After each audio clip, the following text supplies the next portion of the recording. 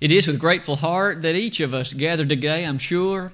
As was mentioned a moment ago at the outset of the announcements, what a tremendous blessing it is on this first day of the week, the fourth Sunday in the month of November this year, that each of us have been blessed with health and the capability that all is well enough with us to assemble and to gather in the way that we have.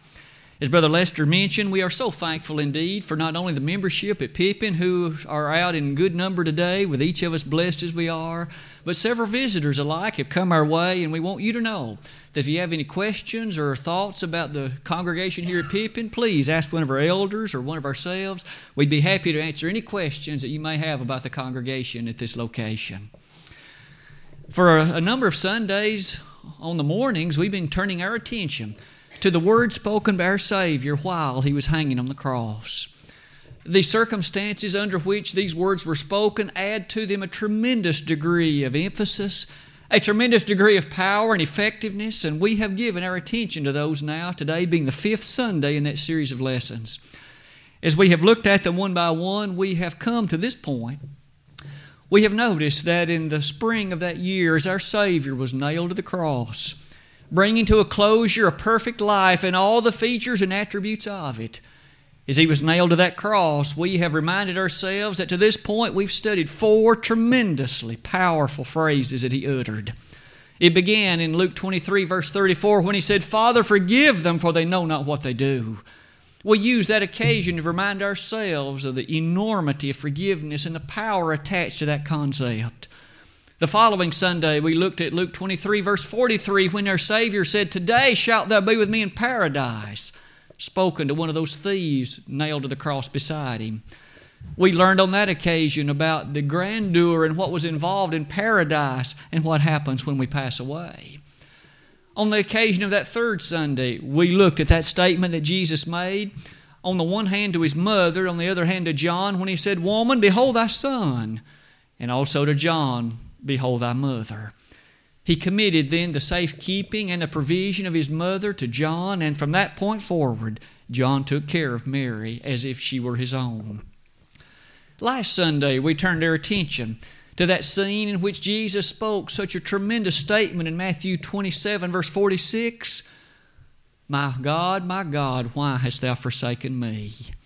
And we used that time to remind ourselves about the fact that for a moment, Jesus was forsaken by the Father in heaven due to the sin He carried and the enormity of every sin of every human being of all time being atoned for by His blood. Today we come to the fifth statement made by Jesus while He hanged on the cross. This statement, very much different than the earlier four that we've studied. Maybe in fairness you can appreciate even at the very bottom, it's going to involve the concept of thirst. As we have done in the past, I think it again appropriate for us to at least picture in our mind the circumstances in which our Savior made statements like this one. The previous hours He had been beaten virtually mercilessly, John 19, verse 1, scourged and brought to the very brink in some instances of death, where at least others in the matter of scourging, and yet Jesus survived. But following that, He was forced to carry a cross and brought to a place called Golgotha, where in fact He was hanged upon it. This picture is a little different than some of the ones that you and I have seen in previous weeks. It's a picture reminding us that here was Jesus crucified with, again, two thieves. And we notice as these rabble-rousers were crucified with Him, there were individuals capable of observing, capable of watching. And above Jesus, you'll notice something different about His cross. You may remember that Pilate had ordered a decree, "This is the King of the Jews," written in three languages, Hebrew, Greek, and Latin.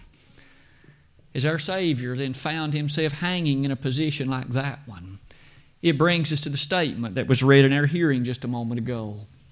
A statement made by a man in a condition perhaps like this. A statement made by a man who was bereft of all the comforts of the human family. Here he was in agonizing pain. Here he was without all the comfort that other common individuals might desire. He himself was hanging in a position, having been nailed there by wicked individuals, while he himself, of course, was sinless. to add a few more thoughts to that idea, we notice again the torture attached to crucifixion. We notice again the excruciating circumstances that surrounded it. In fact, at this point, I'd like to share with you one matter that came to my attention as I prepared for the lesson. It's this modern English word, excruciating. I had never really thought of where that word may have come from, but oddly enough, literally in the original language from which that word comes, it means out of the cross. Our Lord, if ever there was anyone experiencing an excruciating event, He did it. And excruciating directly ties to the thought of the cross. Jesus experienced all of that day. And you and I notice as darkness fell over the land from midday until the time of His passing, it brings us to appreciate this fifth word spoken by Jesus. Again, in John chapter 19, verse number 28, the inspired writer had these words to say. After this, Jesus, knowing that all things were now accomplished, that the Scripture might be fulfilled, saith, I thirst. In each of the four previous words that Jesus spoke, they really cast the spotlight somewhere other than Himself. It was for forgiveness of those who had done this to Him. It made attachment to provision for His own mother in her waning years. It made provision of the fact of paradise for that thief, one of those thieves that was crucified with Him. Or in fact, it made that statement about the character of His own forsakenness. But you'll notice never in any of them did Jesus make any reference to His own physical malady, His own physical suffering, His own physical torture.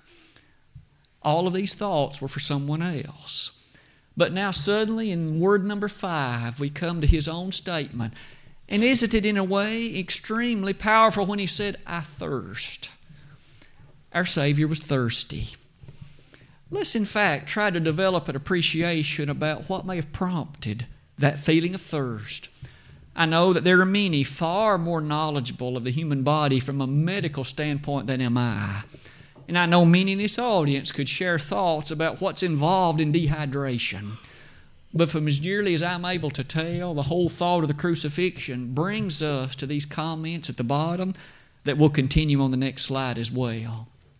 We each understand that by this time of the day, the Lord had now been nailed to the cross for 6 hours virtually. As such, we already know that He has lost an enormous amount of blood. That had happened even during the scourging that took place prior to the crucifixion. No doubt then Jesus was already rather fatigued, very, very low in energy. As you can see near the bottom of that slide, already given the posture in which His hands would have been nailed and the posture in which His legs were also nailed, breathing was a difficult thing. Even the mere matter of in and exhaling was a chore that had to be carried out not with just undue thought of any kind. You and I know that our breathing typically is regulated internally in such a way we don't have to think much about it. By this time on the cross, the Lord would have had to almost give careful mental thought to the matter of just breathing. As you can see beyond that, it is true, as nearly as I'm able to tell, that many victims of crucifixion died simply by virtue of asphyxia. They finally reached the point they just couldn't breathe anymore. Maybe by this time on the cross, our Savior was laboring beneath the great duress of simply trying to breathe. As you'll notice, at the bottom, cramps would already no doubt have set in. With His muscles being extended in the way they were, attempting to support the weight of His body, those muscles already almost surely would have been in a matter of painfulness to go along with the nails that were already resting in His feet and hands. And in addition to that, the muscle cramps would have been accompanied, it would seem, by dehydration. We make mention of this thought of dehydration for the following reason. You notice again this statement that Jesus made. Dehydration is an extremely serious condition of the human body. I'm sure each of us have at least some idea about what that involves. It is in which there isn't enough water in the human body. Now, you and I know from our study of chemistry and biology alike that the human body is over half water. Ultimately, the great creation of God has provided for us a human body, and water is a vital and critical component in it. The nervous system cannot work properly without it. The other systems of the body begin to fail if there isn't sufficient water. No wonder we're often admonished to make sure we drink enough water. May I say to you, in light of all of that, it's well been told to us that a person can survive several weeks without any food. I wouldn't suggest you try that, but it's been told that we can do it. However, nobody can survive but just a few days without water. We find Jesus on the cross in the condition in which we've studied. Lost all the blood that He had, at least to this point that He's lost so much of it. The characteristics attached to the features of all the agony and excruciating pain that have gone with it. We find in the midst of all of that Jesus now made this simple statement, I thirst. Our Lord was thirsty. As I did research in attempting to understand the depth and the profoundness of that simple comment, there were various individuals who, in the presence of watching others and doing more intensive research from the ancient era of crucifixion, made observation that the very element of thirst so often was so powerful and strong that it drove the person immediately, it would seem, into death. The notion of being that thirsty. You can imagine as you come near the bottom of that slide then that there was a response. In verse number 29 of John chapter 19, after they had heard our Lord make that statement, it says, Now there was set a vessel full of vinegar, and they filled a sponge with vinegar and put it upon hyssop and put it to His mouth. Maybe it was a scene that looked something like that. You remember Jesus was elevated, of course, being on that cross, and you notice that a vessel of vinegar was nearby. There were those who, upon hearing what the Savior had said, they filled a sponge with that vinegar and lifted it up on hyssop and touched it to His mouth and allowed Him access to this which might quench his thirst. As you think about a picture like that one, as you think about features surrounding it, notice that a sponge, really, though it was an ancient day, was very much like a sponge you and I might see. Now, it wasn't made of the synthetic materials that you and I are used to buying a sponge with these days, but it was nonetheless a particular substance that was able to absorb a great amount of liquid. They put it on the end of this hyssop branch and put it then to Jesus. You can imagine perhaps how little aid that would have been, but nonetheless, at least, it was an offer of liquid. What was this vinegar that they utilized? Frankly, the actual meaning of that word in the text has to do with a mixture of water and sour wine. A mixture of water and sour wine. It was apparently a rather common, refreshing beverage in that day and time, and so that's what they chose to give our Savior on this occasion. I thirst. I'd invite you with me for the remainder of the lesson this morning to reflect upon the thirst which Jesus referenced and what might be some lessons you and I can see in that might be of tremendous assistance to us as we strive to live in a way that pleases Him. I thirst. As we develop those thoughts, may we begin by observing again what may appear to be a somewhat innocent statement found again in verse number 28. That text again reads in John chapter 19, After this, Jesus, knowing that all things were now accomplished, that the Scripture might be fulfilled. We haven't laid any emphasis to this point upon that reference to the fact that the Scriptures were fulfilled, but let's take this following opportunity to do that. The fact that the Scriptures were fulfilled. Isn't it an almost amazing matter, time and again, to reflect upon the purity as well as the accuracy of the sacred Word of God?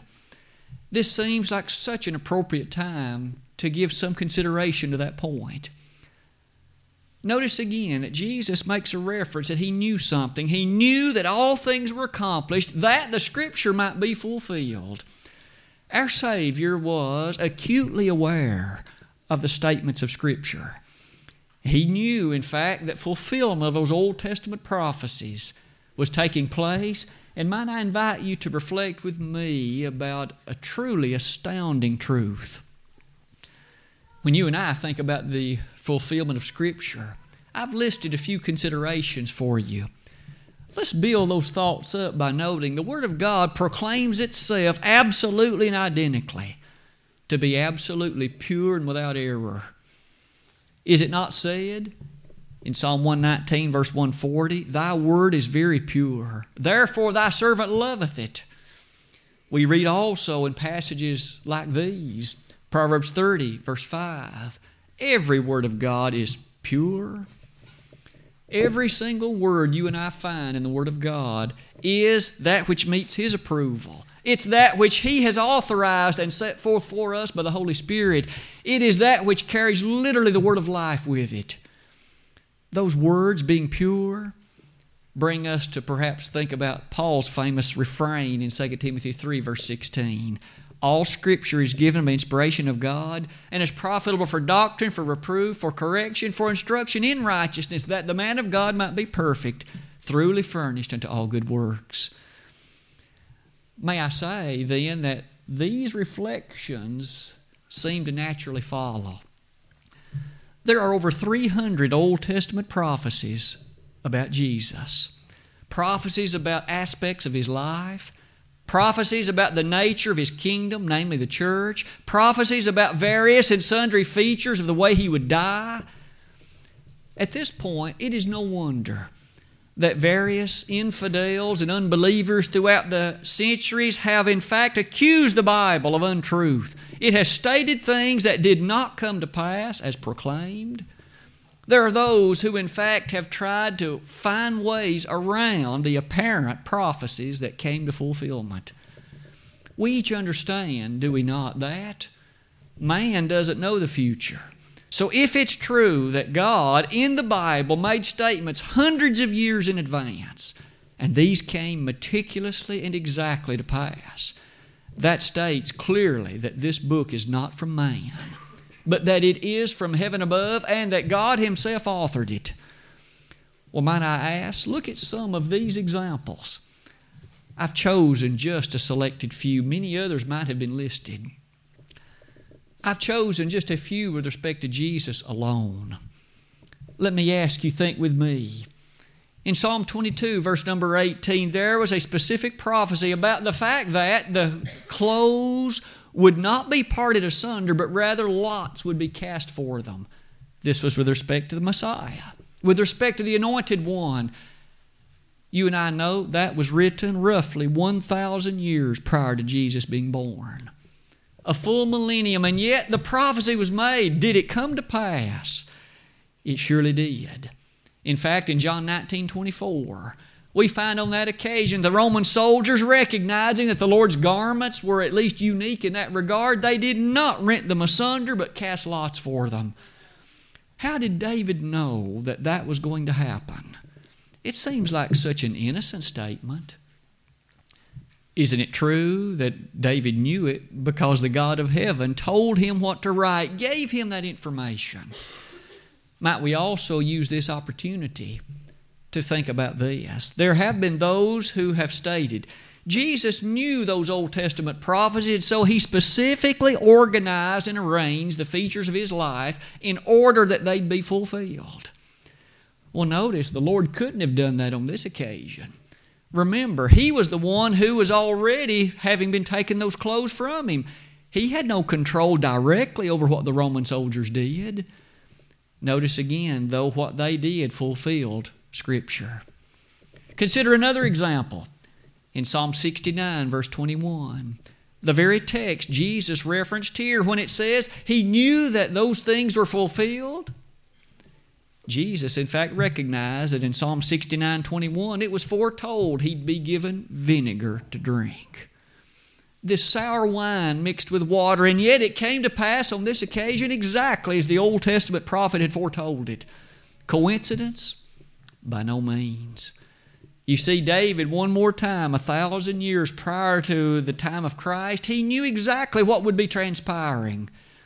May you and I have the greatest confidence that this Bible was not the product of man.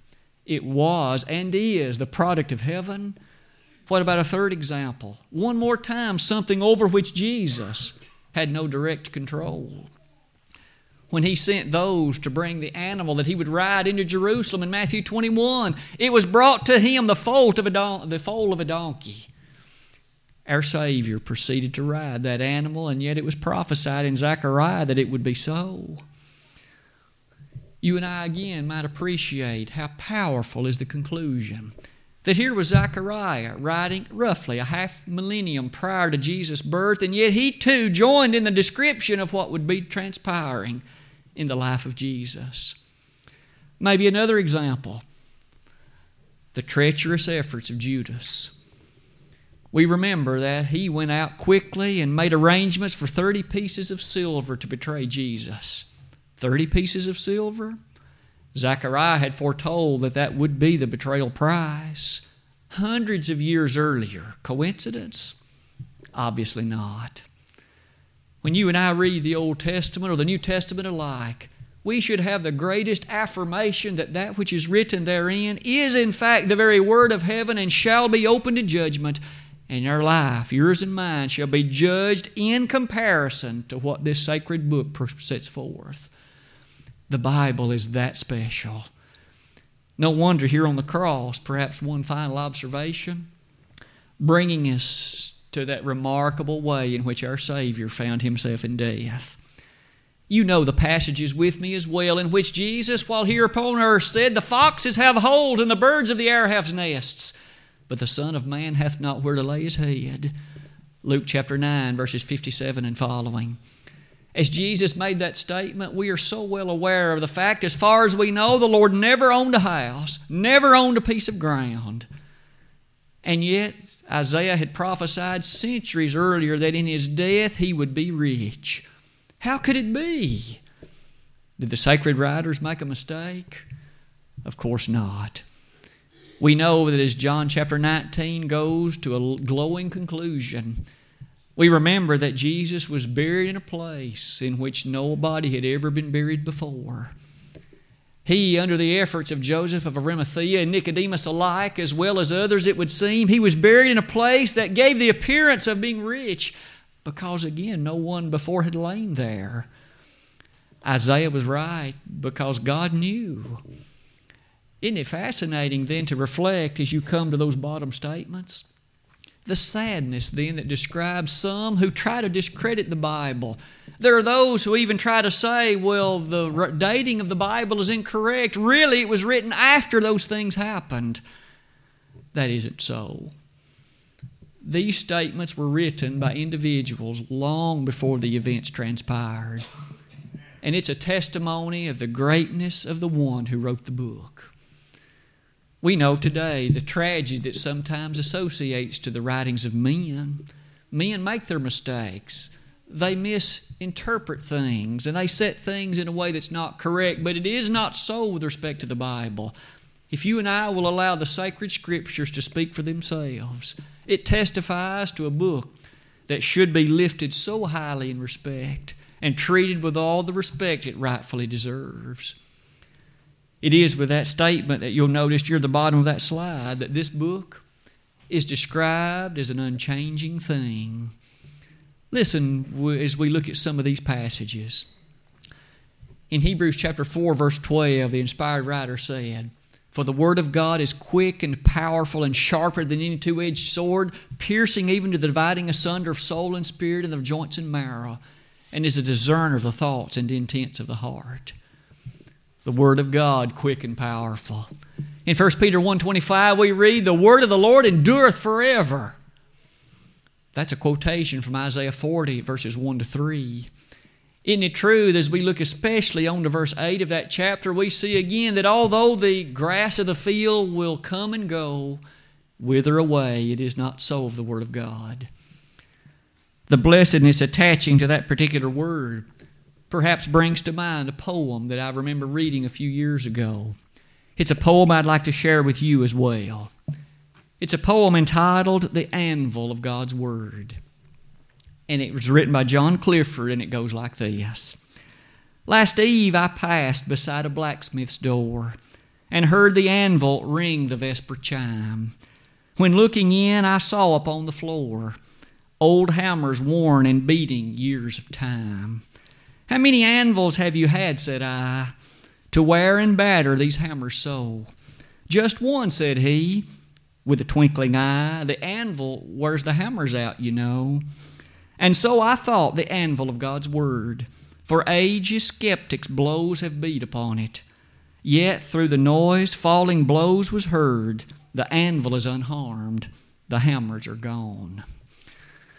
Many a skeptic's word has been raised against the Bible. Accusations and errors and discrepancies have been alleged, and one by one they have all fallen like the hammers worn out by the anvil. And yet, may I say, the anvil still stands secure. The anvil still stands strong, and the anvil shall continue so. It'll wear out every hammer that chooses to beat against it. Not only, though, might we see in that innocent statement of Jesus a reference to these things, perhaps in fairness we can emphasize one last matter in the time that we have before us this morning. In addition to these features concerning the greatness of the Word of God, we also learn something amazing about the humanity of our Master. In His simple statement, I thirst. You may be aware that it wasn't really too long after Jesus' crucifixion that there began to appear stories. There began to appear accounts and records in which there were individuals that claimed that He never really died. There were those that made the claim that He was just an apparition, just a ghost. There were even those who rather quickly made up those stories that the disciples or others came and stole the body away out of the tomb. May I say that maybe this little statement that Jesus said that I thirst is one more powerful reminder that He really was in the flesh when He died. It's not as if the God of heaven removed Him from the pain and the agony and the dehydration that went with crucifixion. And it's not as if by any means we can claim He was exempted in any way. He suffered all the torture, all of the excruciation that went with crucifixion, and that included the thirst. Maybe even thirst far beyond what you and I will ever imagine. That kind of thirst. If it is the case that those thoughts come before us, look at some of these statements in which even the New Testament writers in the midst of the first century strove to keep people's mind relative to the fact the Lord did die and He did suffer. In 1 John chapter 1, verses 1 to 3, John was writing to a specific class of people. They were known as Gnostics, individuals who were under the impression that the body was separate from the mind, and in that sense, maybe on the cross, the Lord never suffered the way that we thought He did. John wrote this book to say, we saw Him, we watched Him, we touched Him. Don't ever think that He didn't suffer. Wasn't it Thomas in John chapter 20 who was able to put his literal fingers into the very nail prints of our Master and into His side? And in response to that, Thomas said, my Lord and my God. You may remember after that, Jesus said to him, Thomas, you've believed because you've seen. Blessed be all of those who believe though they haven't seen. It may be you and I, in our eyes, haven't literally seen the nail prints of His hands and His feet. But may that not bring us in any way to unbelief. May we, like Thomas, believe despite the fact we haven't seen.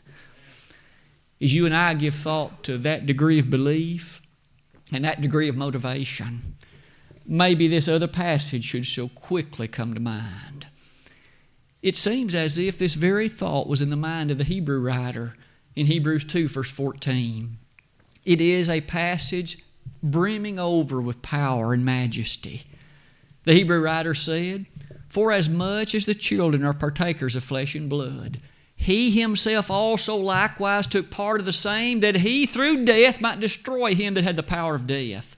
That is the devil. The entire point of the Hebrew writer is you and I suffer in the flesh. We have our difficult times and accidents and hard days. He says Jesus too suffered in the flesh. Flesh and blood He suffered, but He did so with a degree to which He brought to the character of death or destruction the power of the devil. And what's more, verses 17 and 18 close that chapter by saying, because of that, He can be a source of support and help to any of us who also suffer. Let's use that thought to describe it like this. I know that because I stand before human beings, that I stand before individuals who've known disappointment and who've known despair, and individuals who've known hurt and accident and even great harm perhaps. You've had things said to you, done to you, and perhaps implied relative to you that have brought tears, that have brought a great sense of emptiness. May I say to you, there is one who knows everything you're going through. He knows about your pain. He knows about your heartache. He knows about your sorrow. He knows about your disappointment. He knows about your despair. He knows about your broken dreams. He knows it all. And because He suffered in flesh and blood, He can be there to help you. No wonder we're told then in verse 18 of that Hebrews chapter 2, He can succor them, S-U-C-C-O-R. He can help them who come to Him. Don't think then that you have to be alone in your heartache and your hurt. There is one who is far more faithful than any man, far more powerful than any nation, and He is there to provide support. Let us therefore come boldly into the throne of grace, that we may obtain mercy and find grace to help in every time of need. Hebrews 4:16. I hope you and I, then, as we close this lesson, every time we think about the Lord being thirsty, we know then that He knows what it's like to be thirsty. We know what He's like to endure every other aspect of life, and He can be there to help us when we go to Him for help. As we close this lesson today, we might do so with the final statements and words in this conclusion slide. We've studied about the fifth statement that Jesus made on the cross, I thirst. And in the course of that study, we've highlighted two tremendous truths. One, the fact that Jesus identified the truthfulness of prophecy and that the Bible was not written by any man by himself. Secondly, we've highlighted, haven't we, the grandeur, the fact that the Lord's thirst should remind us of the fact that He did endure every pain of life. And He emerged victorious, and He can be there to assist you and me when we also find ourselves in those hurtful conditions. Today, if I might close this lesson this way, I would choose to do it by reminding us that there is a plan of salvation, and by far the greatest need of life is to have sins forgiven. The greatest need is to have sins remitted, and the Son of God made that possible. This very day, are you a member of the body of Christ? Have you been washed clean from the sins that so earlier clouded your life? If we may assist you in that way today, notice the plan of salvation is as simple as this. Believe in Jesus as the Son of God. Repent of the sins in your life, confess His name as the Son of God, and be baptized for the remission of sins. If we could be of assistance to you today in that regard, the baptistry behind me is prepared. Everything is ready. There is, of course, the case that if you haven't been true to that calling, maybe after becoming a Christian, you have since come to live in a very shameful way. You know that others know about your sins, and not only that, more importantly, God knows about it. Why not come back to your first love? Don't wish to remain distant from the Master. If you die in that condition, you're lost forevermore. This very day, if there would be anyone in the audience that would have a need to respond in a public way to the gospel of invitation, we hope, we trust, we pray that you would come and do so at once while together we stand and while we sing.